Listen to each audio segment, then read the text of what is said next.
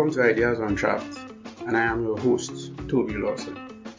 Ideas Untrapped is a podcast that examines the role of ideas in a political economy.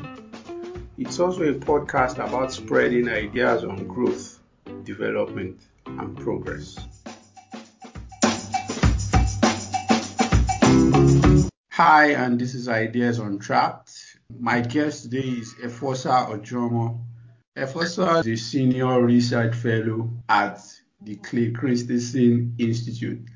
He has written a book called The Prosperity Paradox. It's a bestseller and personally one of the most refreshing books that I have read on the subject in the last couple of years. You're welcome, Efosa. Thank you very much, Toby. It's a pleasure to be here with you. I can't wait to dive in. Thank you.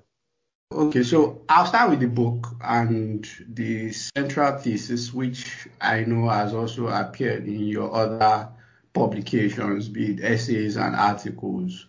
You talked about market creating innovations as the key to prosperity, to getting the process of development started, to fighting poverty. What is your convincing evidence, so to speak, for this particular paradigm you're advocating? And why is the development establishment, aid agencies and scholars working in that area, why are they missing that point of view? Wow. So that is a great question to start. Unfortunately, it's not a question I can answer with one answer. So let me unpack the question. Because you ask, what's the evidence for market creating innovation? Why do development practitioners approach development and anti-poverty programs a certain way? And why haven't they bought into this idea, the notion of market creating innovation? So let me start with diagnosing the problem. When you want to address any issue, you have to make sure you spend a lot of time diagnosing it. Let's go back to the aid industry and when it really began. 1949, Harry Truman gave a speech where he actually, unintentionally, I believe, catalyzed the beginning of the modern day development industry. And in his speech, it was his inaugural address, he's president of the US at the time. He defined the problem of development as rich versus poor, developed versus undeveloped, first world versus third world. He didn't use all that language, but that's essentially how he defined it as, we are developed and we have all these resources. These poor countries are not developed. They don't have these resources. Let us transfer resources to them and help them develop. That is the main way the development industry works today. It's this idea that you are not developed, we are developed, we're going to transfer resources to you. So that's number one. Right? Why the industry operates the way it does. Number two is that the development industry, it's an industry that attracts certain types of people. And so if you look at big players in the development industry, what you're going to see are people who have gone to school to get typically a PhD or a master's degree in the area of development. And so they study development as a whole, as an entire entity. And the research they do is often very focused on how one element impacts the entity. So you might write a PhD thesis on how education of girls in this part of Ghana impacts their ability to go to school. Now, that's an interesting paper. And you may find out, if we educate girls, more of them will have fewer kids and they'll get advanced degrees. But that will not lead to the development of Ghana as a country. It answers oftentimes what I think is an inconsequential question. And so the development industry has a lot of players trying to do good work. Unfortunately, they're answering the wrong, or I would say inconsequential questions. The third thing I would say with regard to development and why it's practiced the way it is in a weird way, we know what the answer is. The answer to development looks like, right, in our minds, whether it's right or wrong, it looks like America, it looks like Japan, it looks like France and England. In other words, you go to these countries that are wealthy, and generally speaking, things work.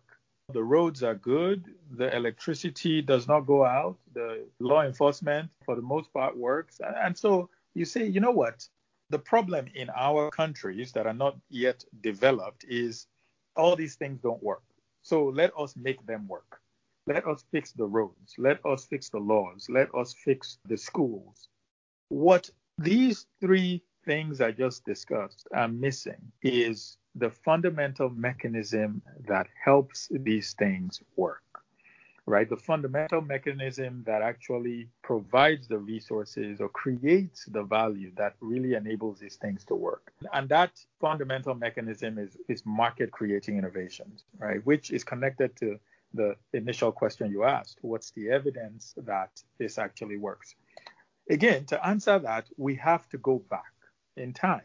We have to say, if we have this hypothesis that market creating innovations work, how can we show that? We had to go back to a time when these wealthy countries, the United States, countries in Europe, Japan, and so on, were not wealthy. We had to go back to when they had demographics that are similar to many poor countries today. And we said, what happened? Did these countries simply build the great infrastructure all of a sudden? The governments, were they never corrupt and they just woke up one day and began to institute good laws and practices?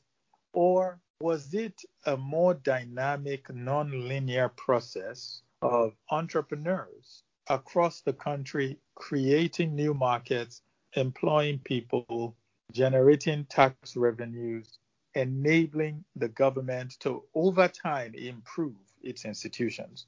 What we found was the latter. It was a more dynamic and non-linear process. And so that kind of finding is really hard to document at scale. And what I mean is, when you pass a law, it's in the record books. We know exactly when this law was passed. And so we can look at society before the law, and we can look at how society evolved after the law. The problem with innovation is it's really hard to say, okay, this is the date. On November 5th, 2006, this is the date this innovation came and created all this impact. It's a process. And so instead of looking at, these are the laws that were passed, this is how society evolved, that's how the institution changed the society, what's more important to do is say, what led to the passage of those laws? Who fought for the passage of those laws? Where did they get the resources to fight for the passage of those laws?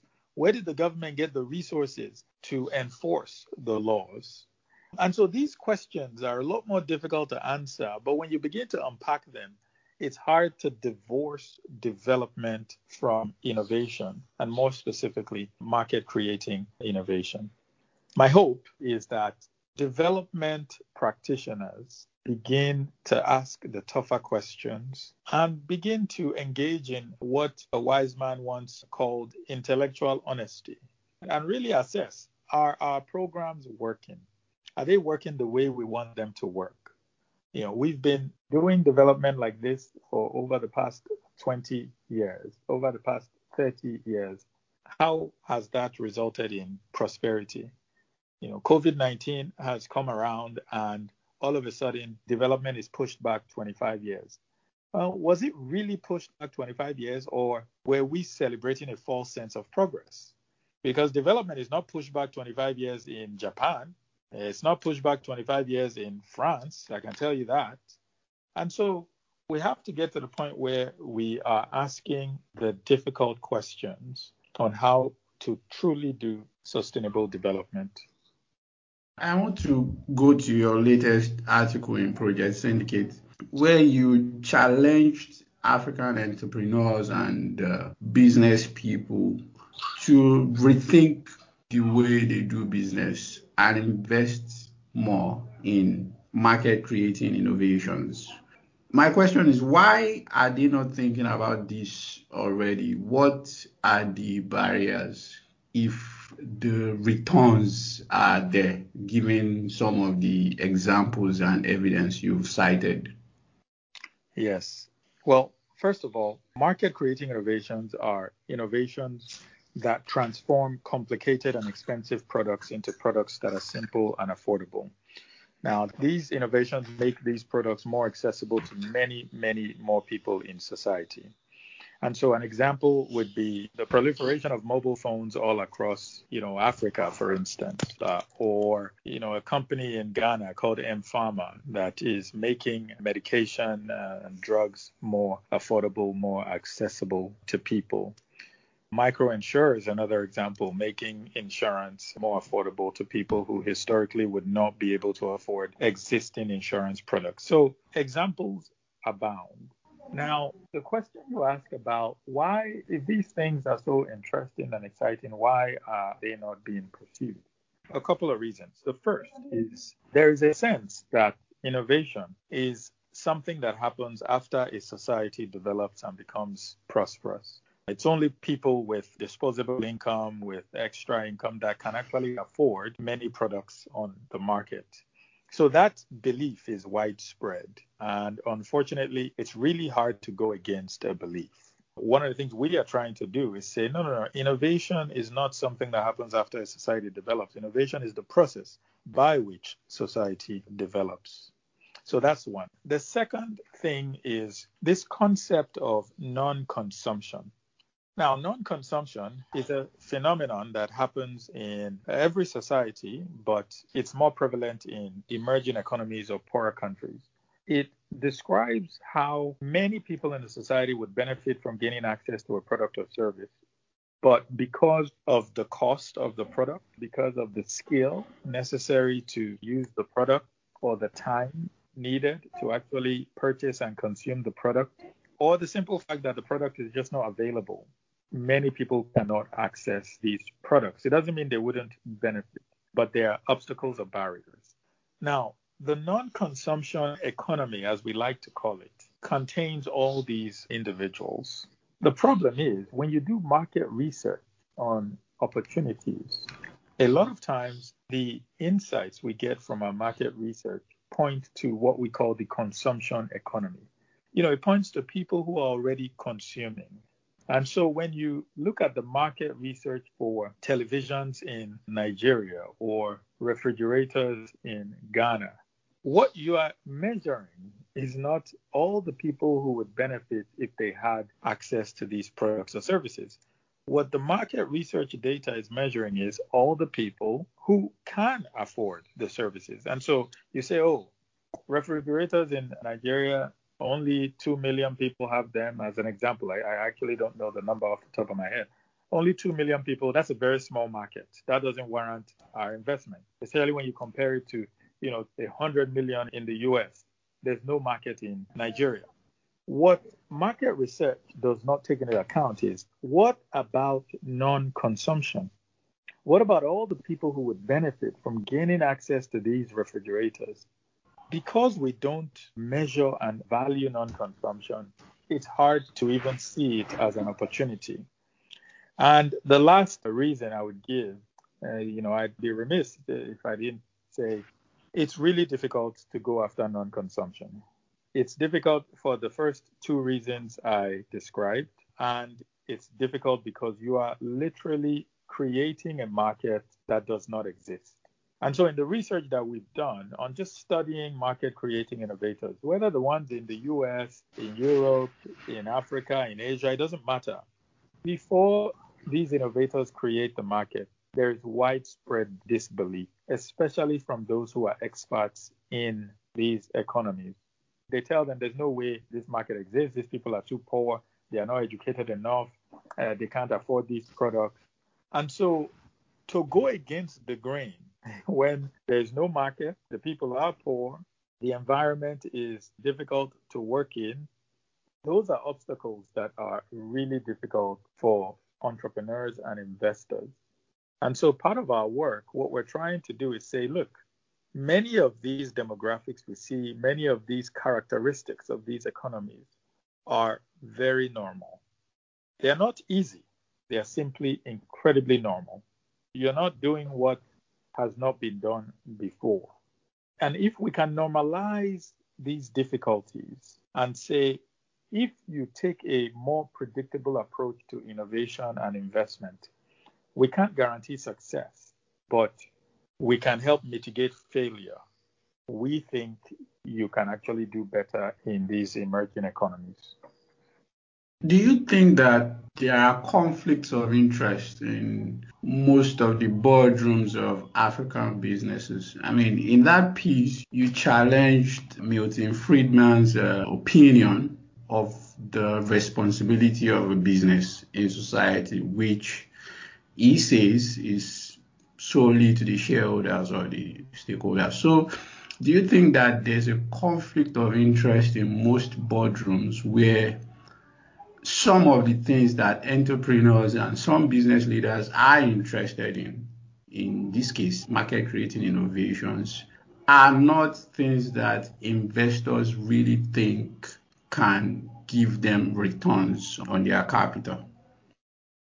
Yeah, so I think there's a lot to unpack in that because of the abundance of data all over the place. Unfortunately, we now live in a world of short-termism. There's more short-term thinking going around. What do I mean? Well, if I'm watching the news and I hear about this company, this investor that made a lot of money on some investment was able to cash out in a few years, that affects the way I think. It affects the way I measure my own performance. And so this abundance of data has created short-term thinking. In addition, what you also have is a lot of the literature on finance. What constitutes a good investment comes from countries that are already prosperous. They come from countries where I would say they are no longer, generally speaking, in the market creation phase. And so they are more in the efficiency phase. So they have roads, they have institutions, they have organizations building companies. And the question is often, how do we make this more efficient? How do we make better products? When you use those same metrics to analyze projects and organizations in Africa or other emerging regions, you have a mismatch because the continent is still in a market creating phase. And so to use private equity metrics that I would use in New York to measure projects in Lagos or Abuja or Accra or Nairobi makes absolutely no sense, literally no sense. It's akin to using the same metrics to analyze the development of a 3-year-old and a 30-year-old. It makes no sense. And so instead of a conflict of interest, I think I would say it's a mismatch of metrics. If, as the CEO in an African company or the board chair of an African company, I had the goal to grow my market size and capture 60% of the customers in Africa, say I make baby food or something, because Africa it's a growing continent. Well, I'm not going to measure my performance the same way Gerber Babies measures its performance in other countries. I'm going to say, look, what did baby food companies go through when the U.S. was a poor country? What did they invest in? How long did it take? How did they manage relationship with government? How did they manage relationship with the community stakeholders? How did they develop their staff? And I'm going to use those metrics. Because if I use the metrics that these companies today are using, I cannot develop. It's not like it'll take time. No. Like we will never develop. Now, there will be some wins here and there. There'll be some lucky breaks here and there. And that's what we see from time to time. But to truly develop in the circumstance we find ourselves, we need to step away from using metrics that are propagated all over the place and develop a core set of metrics that are contextualized to our own circumstance. Do you think that this framework that you describe, businesses really innovating their business models to target non-consumption and grow the pie, so to speak, do you think is the absolute fundamental thing that has to happen? Because the way I read your book and some of your works is like a chicken and egg problem, right? Like what has to happen first?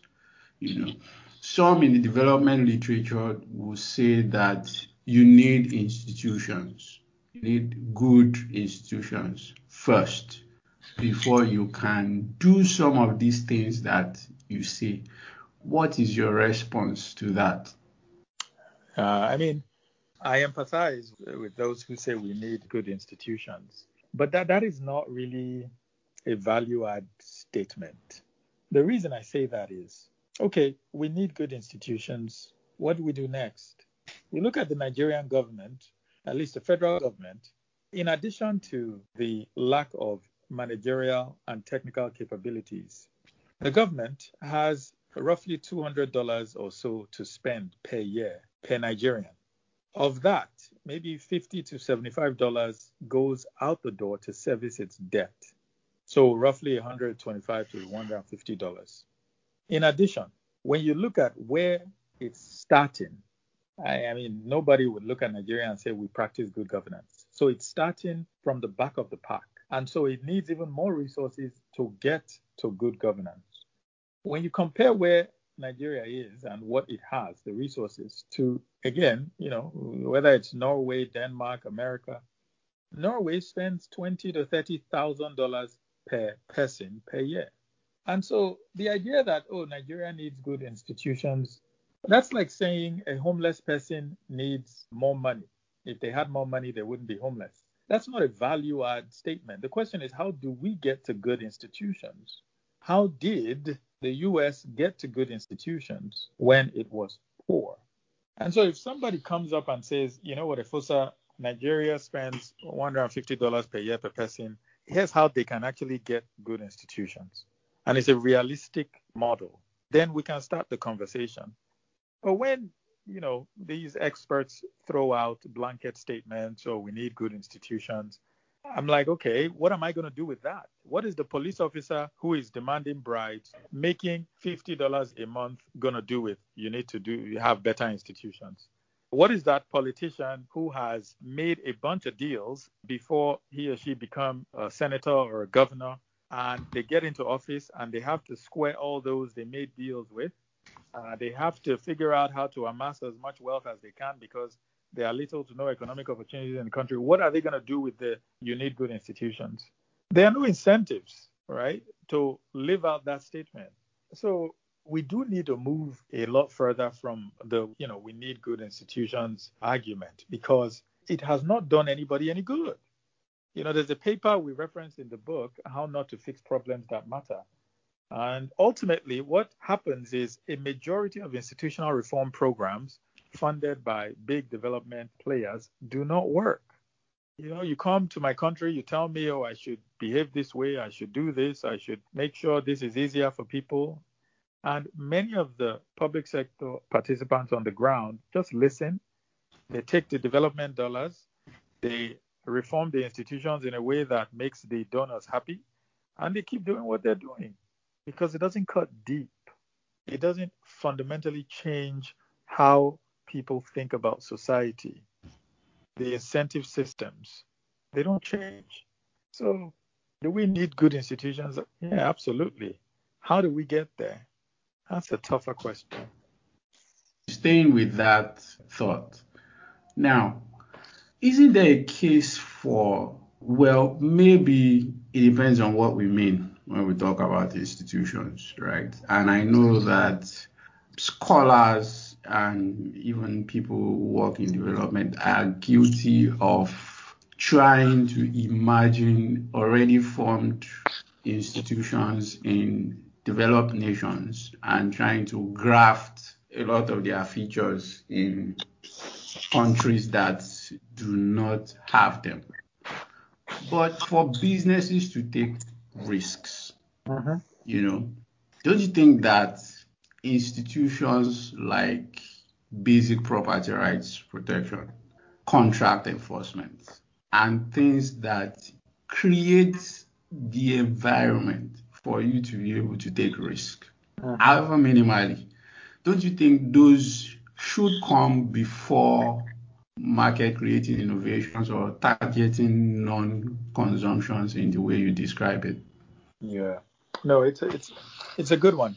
I think the better question to ask has to be more specific. Now, I'm not saying investors should just go and put their money in any country, and there are no at least limited guarantees. That's not what I mean. I mean, after all, businesses are operating in Nigeria as we speak. I mean, you are speaking to me through an internet service connection. So the idea that somehow institutions don't work and we need better institutions, I mean, it's not too mature. We have to mature that idea. So we have to be specific. We have to say, if you are going to invest in this space, in this country, in this region, you have to ensure the specific fundamental requirements that as best as you can. I mean, no investment is ever secure or ever guaranteed, but you have to ensure there are like fundamental sort of legitimate base level institutions exist. And I think if we went in with those sorts of questions, not where is Nigeria on the ease of doing business index, how is Nigeria's corruption perception ranking, that's too broad, generic, and that's not helpful to anybody. If the folks who are providing us with this internet connection went into Nigeria with that thinking, they would not have gone in. And so somehow that question forces an answer that is not helpful. The question has to be, look, I'm a transportation investor. I want to go and make transportation more affordable for people in Malawi. All right, let me look at who the transportation players are. Let me understand that sector. Let me understand who the government players are.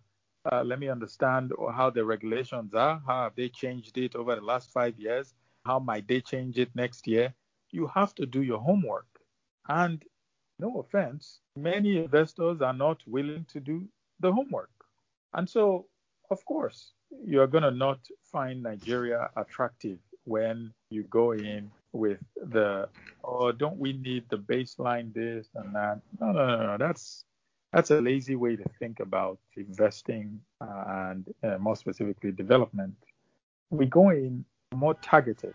And if we do that, again, no guarantees we will be successful, but that's a much better problem-solving exercise than, let Nigeria move up some rankings, let's improve. I mean, what does a good institution look like? I mean, in the broad sense, what does that really even look like? I mean, I think I would be more targeted than looking at Nigeria or really any country from a high level, like how are the institutions? Don't we need this base level? That's a good point. But here is another way to look at this from my perspective.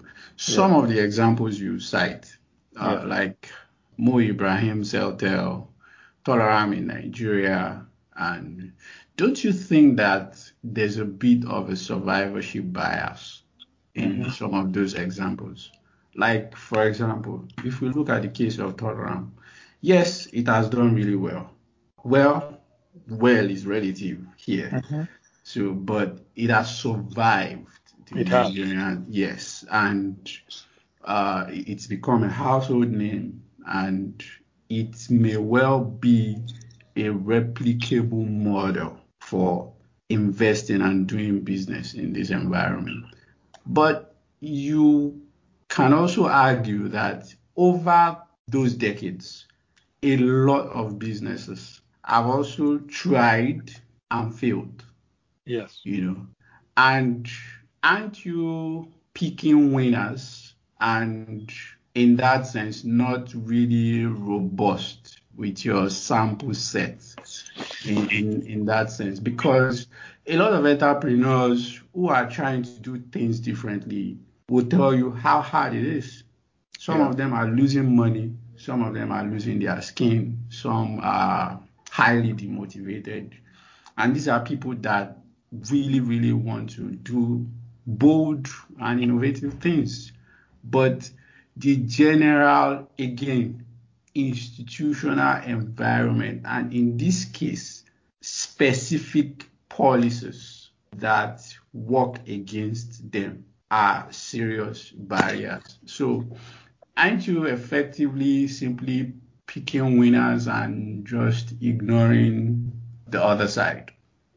Yeah, no, it's a good question. I think I would answer yes if there was something anomalous about Tolaram in the context it finds itself. And so if I did not see similarities between Tolaram and Isaac Singer, who we wrote about, or Henry Ford, who we wrote about, if I did not see similarities in how they had to engage with government, how they had to raise capital, how they had to almost lose their skin in your language, then I would say, oh yeah, we're just picking winners. But there's nothing anomalous about what they've done. In fact, I expect winners to look like Tolaram, Mo Ibrahim, and several other companies that we talk about. If they don't look like them, then the chances that they will win, at least market creating, are very, very slim. The other way I would respond to that is I have never once, and I will never say this is the easy path. This is incredibly difficult. It's so difficult that I am convinced this is the critical missing piece. It's paradoxical, but that is why we are not developing. Because there is this incredibly difficult thing we have to do, but we believe the only way we can do it is if the environment allows us to do it. And so we have to fix the environment. We believe that so strongly that we are willing to invest billions of dollars to try and fix the environment with no connection to this mechanism that's going to make the environment thrive. That's how strongly we believe in educating the public, in institutional reform, in fixing infrastructure, whether or not it makes sense. We are trying to do all that, and we are paying little attention to empowering entrepreneurs. And so if I, for instance, were Mo Ibrahim, after I sell my CellTel and I become a billionaire, I would say, okay, what's the next industry I want to democratize? And I go and I do the hard work of building that. I will not do governance. Nobody's winning the prizes. It's incredibly difficult to do any meaningful reform because the equation, we have it backwards. Development is difficult. There are no easy answers here. What we have to do is ask what gives us the best chance. Does wishful thinking in light of poorly paid civil servants who have little to no incentive to improve the system give us the best shot at success? Or does figuring out a way to empower and create new markets where some of the revenues from those markets can be pumped into the institution and over time, maybe it gets better? Does that give us a better shot? I think I'm going to put myself in that camp. The last thing I will say on this is there's a professor out of University of Michigan, Yuan Ang, who just published a book called China's Gilded Age, The Paradox of Economic Boom and Vast Corruption. Yeah, I know her.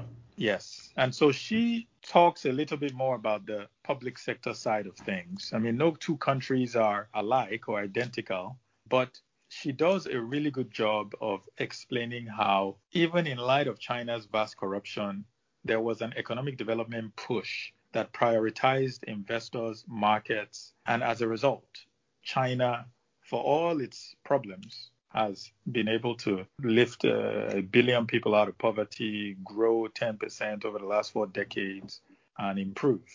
So there are no easy answers here. It's just we have to pick the camp we think makes the most sense. And I don't think the camp where a monopoly entity with little to no incentive to change trying to incentivize them to change by giving them more resources and empowering them when the incentive system in society hasn't changed. Like somehow that makes no sense to me. I like the Ang Yuan example. It's a great example, and I've read both her books. I think what she's doing is fantastic. So here's my question on that. You gave the example of Mo Ibrahim. Now, don't you think that people like Mo Ibrahim, and of course, this is not really about him, or people like him who focus on the issue of governance. Now, we may critique or find some fault in how they've been going about this. But don't you think they focus on the issue of governance because it is through governance, again, I reiterate, that you can get 100 Mo Ibrahims? Because Tolaram may have adapted well. It may have really found a way to survive through thick and thin in Nigeria. However difficult others may say it is, by doing its homework and making targeted, informed investments, like you said. But in the end, Tolaram doing well may not necessarily raise the GDP per capita of Nigeria, which in terms of poverty and prosperity, that is what really matters at the end of the day, income for people. So don't you think governance may not be the only way, but it's an easier, faster way for the kind of entrepreneurship that you are advocating to scale really, really fast? I mean, in America, Ford had an innovative business model that changed its generation and maybe the way business was done in America after. But also there was an environment that did not entrench Ford, but that allowed others, Dodge, GM, and most of these other companies to emerge and improve on those things and create tons of jobs. So don't you think that governance is vital in a way that it allows businesses that really want to innovate to scale their business model really fast, and for other businesses to look at their success and be encouraged to enter that space and do even better things? Absolutely. Governance is important. We say it in the book. Entrepreneurs ignite the fire, the government fans the flame. You cannot have a developed, prosperous society without ultimately getting governance involved. It's a matter of sequencing and incentives. Now, I would agree governance is important insofar as we are talking about the same thing. Again, I don't want us to limit our conversation to, good institutions are important. That's a non-value add statement. Governance is important if what we mean by that is working with economic development stakeholders to make sure the incentive systems in society benefit those who work in government. I, right now, can give you not one reason why a poorly paid civil servant who exists in a system that is steeped in corruption should go to work every day, do a great job, do as much as he or she can for the society that already thinks he or she is stealing money, not have enough money for rent, for healthcare needs, education needs, and go home because Mo Ibrahim Index says you need to have good institutions. No. That makes, again, no sense. I would not do that. You would not do that, I don't think. Now, if what we mean by governance is vital is, look, let us sit down here and let's do it the way the Chinese did. Let us align your incentives with how much investment dollars are coming into your state. Let us make sure that, you get paid $100 a month, but if you are able to attract this much investment, if you are able to make sure these entrepreneurs thrive, then you get a 50% bonus. You get 100% bonus. you develop the incentives to help the government do the job that we are asking them to do. Because it is a thankless job. It is a terrible job. It is a job where everybody thinks you're stealing money, whether or not you are. And we know this. So the idea that we should just keep measuring, saying what's wrong with these guys, why we need to fix it, without sitting down and saying, how can we realistically fix this so we limit the incentive for government officials to steal, we're going to be spinning our wheels for years to come, right? That is what I think we can do from a governance standpoint. Align incentives, make sure me as a public servant, I benefit if my society benefits. If my society benefits and I don't benefit, well, forget about it. It's not going to happen. I agree with you. We need to move away from some of these useless indices, to be honest. So, do you think that changing the incentives, the way you analyzed, do you think that there are some, I don't want to say natural disadvantages or barriers that are specific to certain societies? For example, Nigeria, there's oil and the so-called resource costs. Yeah. How do you think that can work with the incentive problem? Because you have bureaucrats and public servants who have no incentive in the success of the private sector. They can simply sell oil licenses and drilling rights and keep collecting taxes from that same sector and borrow to plug the other fiscal holes and live like that for decades. Yeah. So that's a tough question, right? And again, I want to be as practical as possible. If you had a trust fund baby, you had a really wealthy person who didn't manage their money well, allowed their kids to do whatever they wanted. The question you're asking is, how can we incentivize this trust fund baby to actually care about self-improvement and development? I mean, that's difficult, right? What I would do is try and find the officials who will be open to a different way of creating value and wealth. I can guarantee you not all 36 governors in Nigeria are extremely corrupt, or at least corrupt at the same level. Not all of them will be uninterested or disinterested in an idea to create a new industry in their region. Certainly not. So it's not to say this is an easy road or, you're just going to find people willy-nilly. But you go to the first governor. I mean, I'm simplifying because we're on a podcast, right? I mean, I know people in government right now. I can give names of people I trust, right? People who are trying their best to do well by the community. So the idea that, everybody, because I think that is what we imply when we say the government has access to oil, and, you're right, they do. But there are still going to be people in governments who we take interesting ideas to. And in communicating those ideas, we help them see, if this works out, you would have generated this much income for this state. You would have created this much value if you allow this to work out. This many constituents would get jobs. You can talk about this in your next campaign. Now, if you take that message to every governor in Nigeria, maybe they will all say, get out of here, I'm not buying it. If that happens, then go to Ghana, go to Cameroon, go to Rwanda, go somewhere until you find the country where it will work. Again, I'm not advocating this because I think it's easy. In fact, I'm advocating it precisely because I think it's difficult.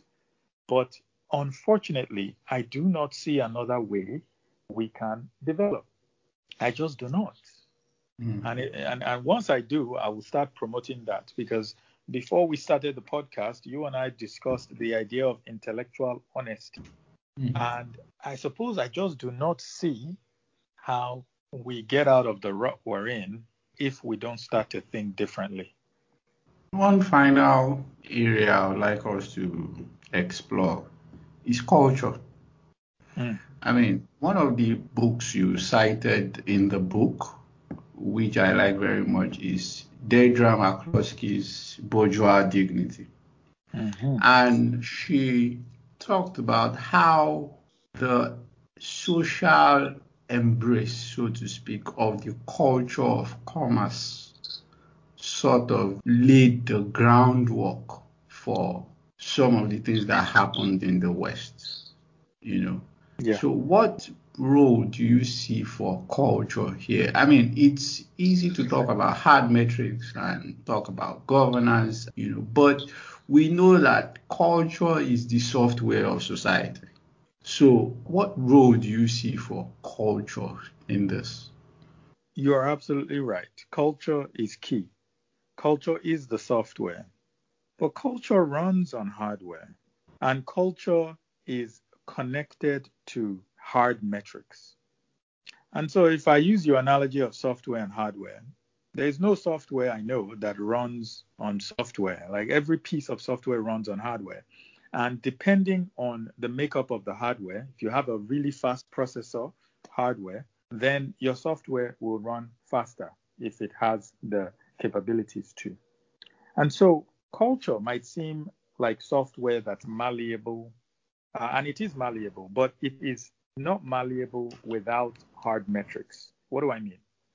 Well, let's think about why we may not value commerce as much as we should, or why we value corruption as much as we do. Well, look at the hard metrics. If you are fortunate to get into a position of power in many of our countries, there are hard metrics in your life that increase your access to the elites in society, certainly your bank account, your homes, your cars, your children, access to better education. Those are hard metrics. And so the idea that somehow our culture values that practice makes complete sense. The idea that we value entrepreneurship and innovation in the US is connected to hard metrics as well, right? Look at the richest people here. It's all these innovators. So for me, the two are sort of one and the same. What we know is that you can't change the software if it has no bearing on the hardware, if you don't change the hardware. In other words, if we don't figure out how to increase or improve those hard metrics, it's going to be very difficult for us to change the software sustainably. We might for a little while, right? We might for a political term or two, but what we're talking about here is long-term development, decades long. And if we don't figure out how to help people in society make progress in a way that they lead better lives, their kids lead better lives, they have access to better health care and so on, unfortunately, the software is not going to change. The culture is not going to change. And so I do think we can connect the two better. One final question before I let you go, which is also a tradition on the podcast, is what is the one big idea right now that it may be something you're working on or something you like to see? So what's that one big idea that you're thinking about right now that you like to see spread and see the world adopt and see people believe more? Yeah. So I think for me, in the context of my work, it is this. Innovation and entrepreneurship are not things that happen after a society fixes itself. They are actually the process by which society fixes itself. If more people can believe that, then we can begin to talk about the how. We can begin to say, okay, Efosa, I get that, but this is my circumstance. This is my context. How can that hold true in my circumstance? And look, there are things like political innovation. When I talk about incentivizing the government, that is an innovation. When I talk about entrepreneurs figuring out how to manage the governance issues, That's part of their innovation. So I think for me, it would be innovation is something that happens not after society fixes itself, but it's the process by which society fixes itself. We'll do our best to help that idea spread. Thank you. Thank you so much. My guest today has been the author and prosperity researcher, Efosa Ojomo. Thank you very much for being with us, Efosa. Absolutely. It's my pleasure. Thank you. You can subscribe to the podcast on all platforms: Apple Podcasts, Google Podcasts, Spotify, and the rest. Or you can just subscribe directly at our website, ideasontrap.com. Thank you, and see you next time.